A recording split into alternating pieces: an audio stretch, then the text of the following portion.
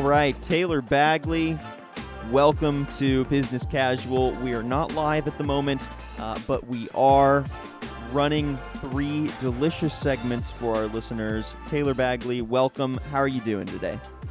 Doing great. Good morning. I think this is our first show, just you and I together. It is. I think so, yeah.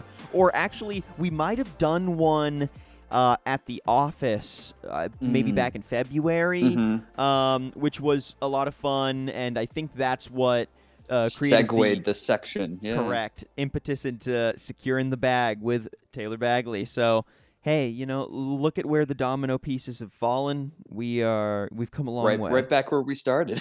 Wow. But we miss Tyler Kern around here. He's got some other content he needs to produce this morning. So instead, Taylor and I are going to be running the show ourselves, which should still make for some great content. So, Taylor, are you ready to jump in? Absolutely. Let's do it. Our first story for the morning is actually very applicable to us as creators and also to Market Scale as a company. So, we'll get maybe into some of the specifics of what Market Scale offers beyond just our publication and our editorial content because it ties into some of the info we're breaking down here. So let's get into it, Taylor. I'll ask for your thoughts and then we'll connect some dots. Awesome. Ooh, I like that rhyme. All right. Google Podcasts is introducing a new service that's going to make their podcast data more robust for creators.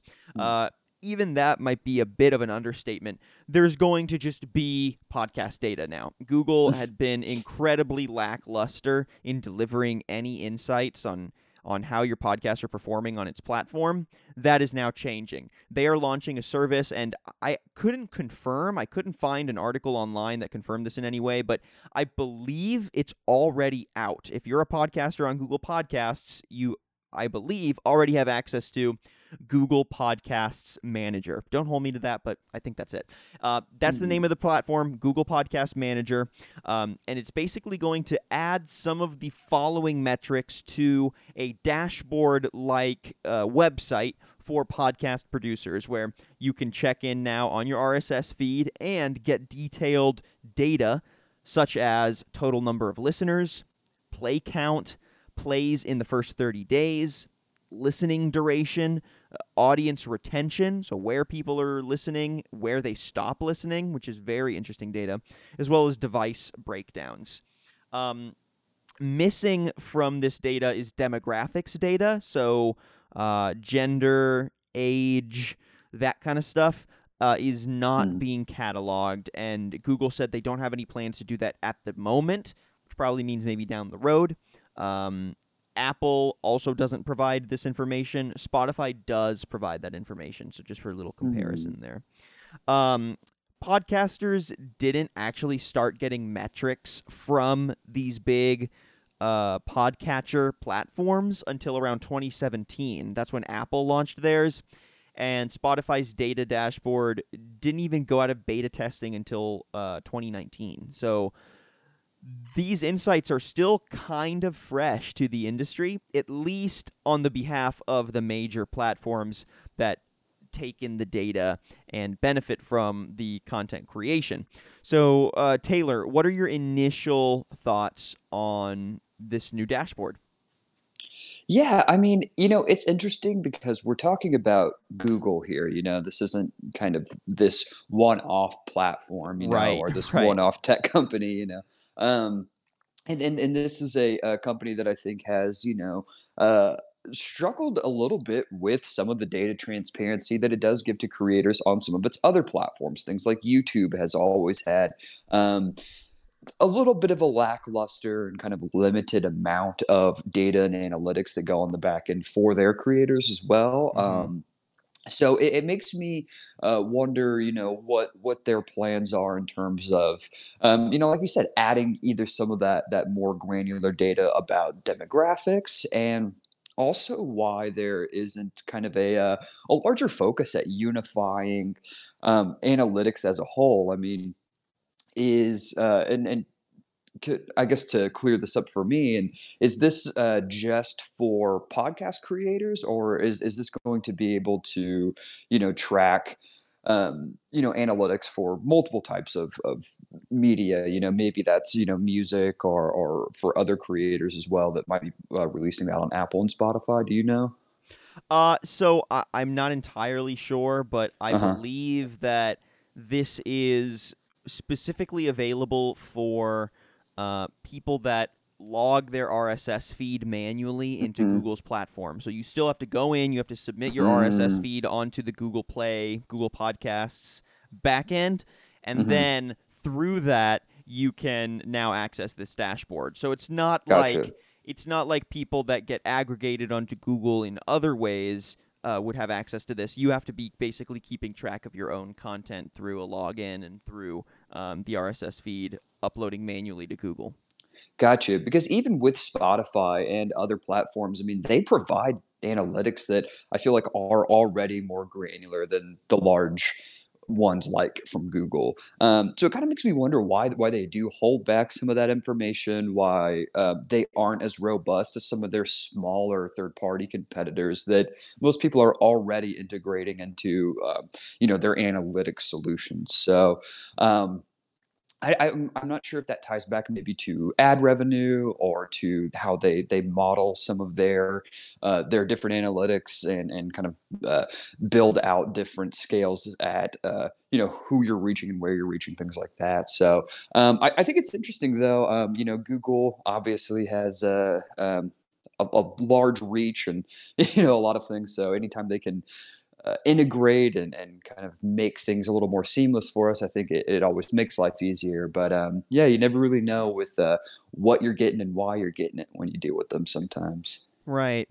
Yeah, and that's definitely one of the things that I wanted to highlight is that uh, the larger these platforms get, to a degree, the less responsive they are to the concerns of the audience. In my opinion, you start to develop such a large market share and such a buffer that obviously you have to keep releasing products and services that consumers are going to buy, but for Google they don't really have to do that. They just have to continue to keep Google search up and functioning and quick, because they make most of their money off of the advertising revenue that um, basically other third party companies pay them for our Hmm. eyes and our attention. So that Hmm. business model means that they can release or take away or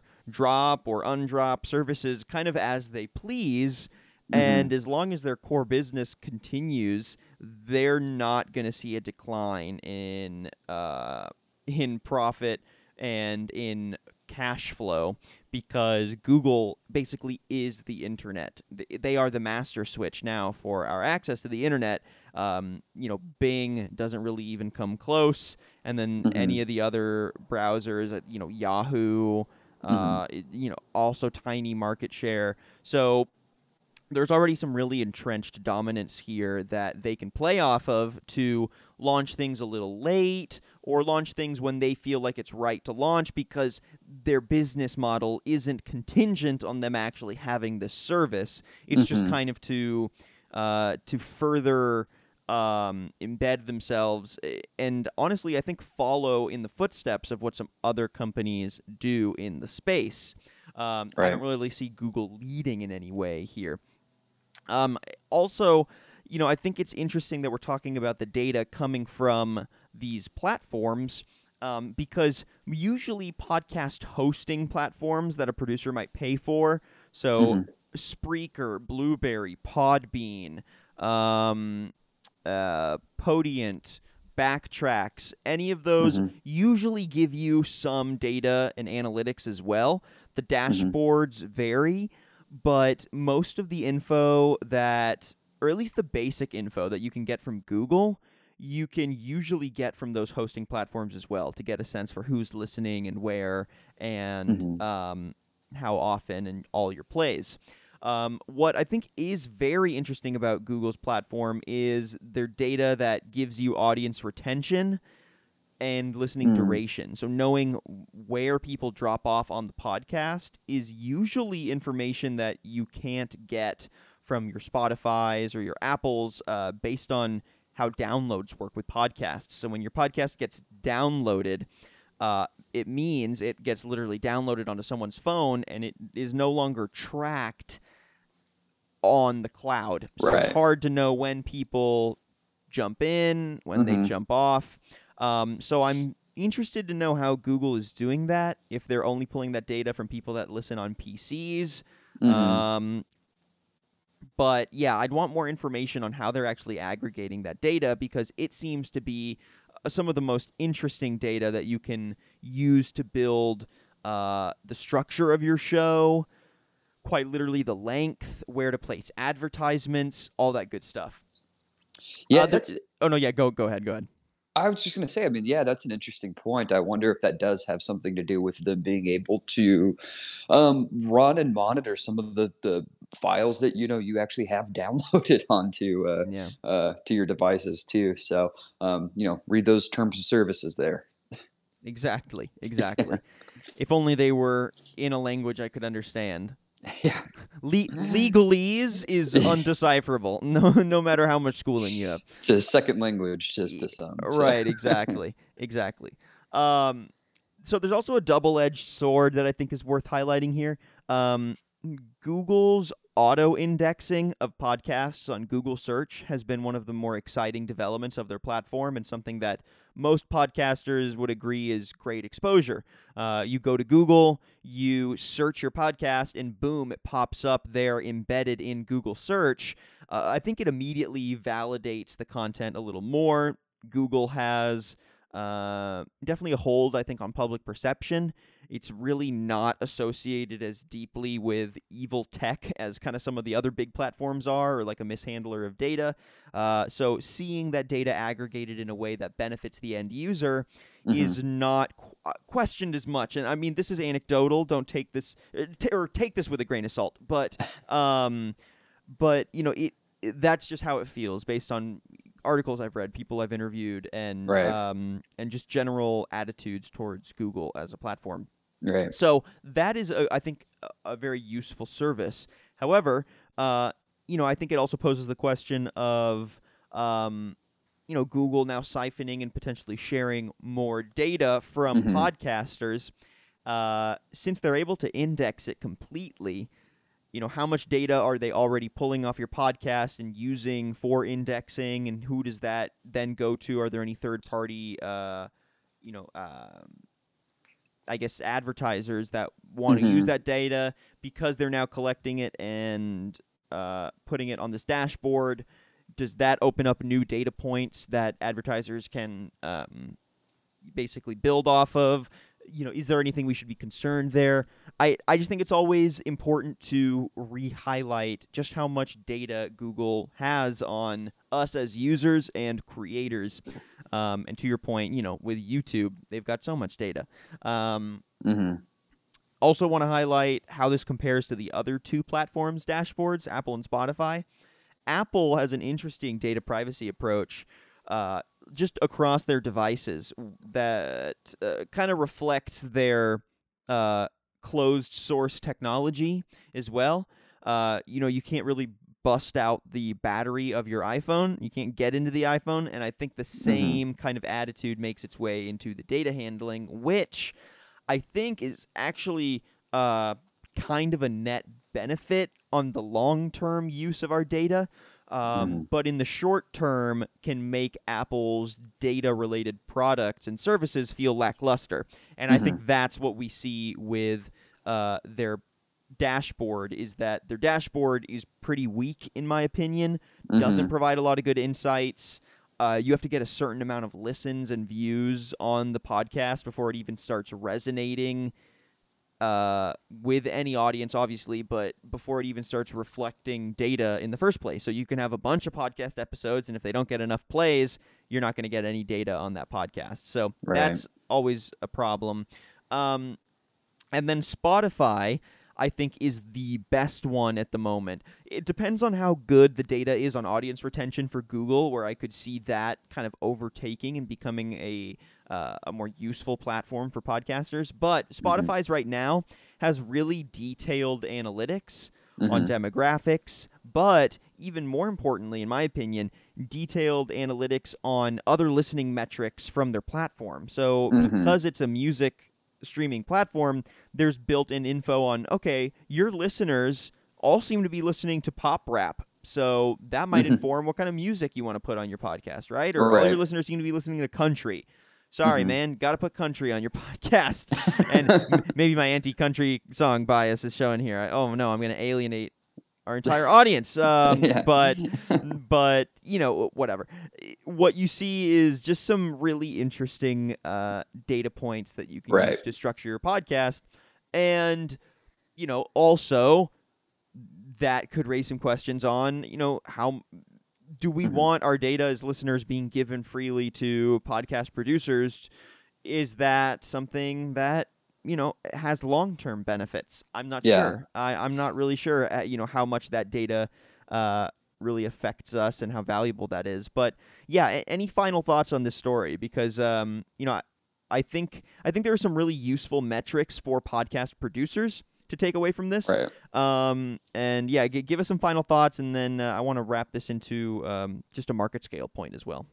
Yeah, absolutely. Well, Google, as a whole, and one, back to your point earlier, I think I definitely lay on probably the side of the skeptics of Google themselves, while also, having a Gmail account and, using Chrome and, all of these things that, definitely align me there with their products. But one of the things that I like to almost kind of consider Google as is just they're a double-edged sword with how large they are and how powerful their data is, because on one hand it's the best that we have. It's great. It's they have such a large and robust amount of user data that they can help aggregate and help us to learn, a little bit better. But I think that because they're so large and because they have so big of a reach on us, that there's almost this responsibility that they feel to be able to, or that maybe even the public puts on Google to release these types of services for free,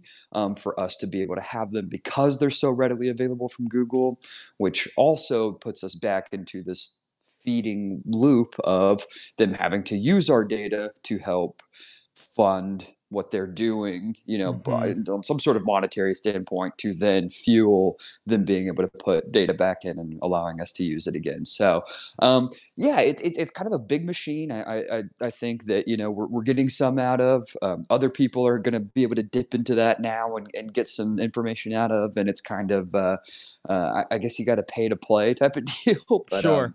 it's I think it's going to be immensely beneficial for people like us who really would like to be able to learn about what our audience is doing, how can we better connect with them, how can we better serve that. So I think on the at the end of the day, it'll only result in us being able to deliver a better product here to our users and listeners. Right.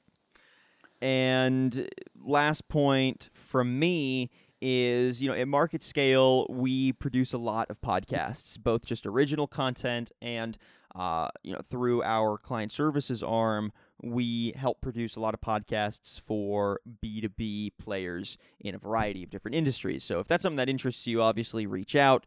We can hook you up with some of the best podcast content in B2B.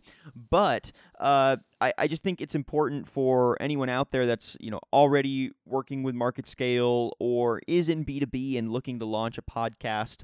Yes, we did highlight some potential misgivings with Google's platform or just with these hubs eating up our data.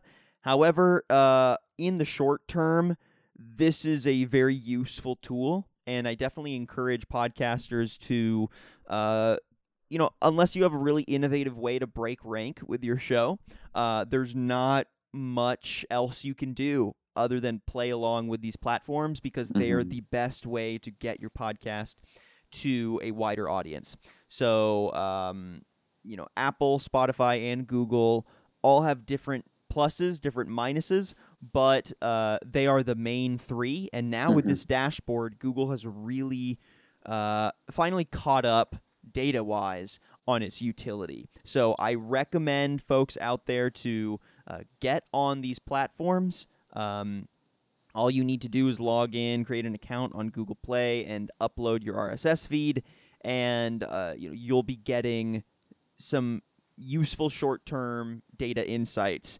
And then any of the long-term data concerns, I think we should be thinking about them as consumers as well, and thinking about how these platforms are eating up every single piece of data that we take onto the internet. So getting your podcast on Google so you can get demographics and information off of that is not, it's kind of a drop in the bucket comparatively. Right. So even though we express some concerns and stuff here, I still really think this is a useful platform in the short term, like I said. So I recommend getting on there.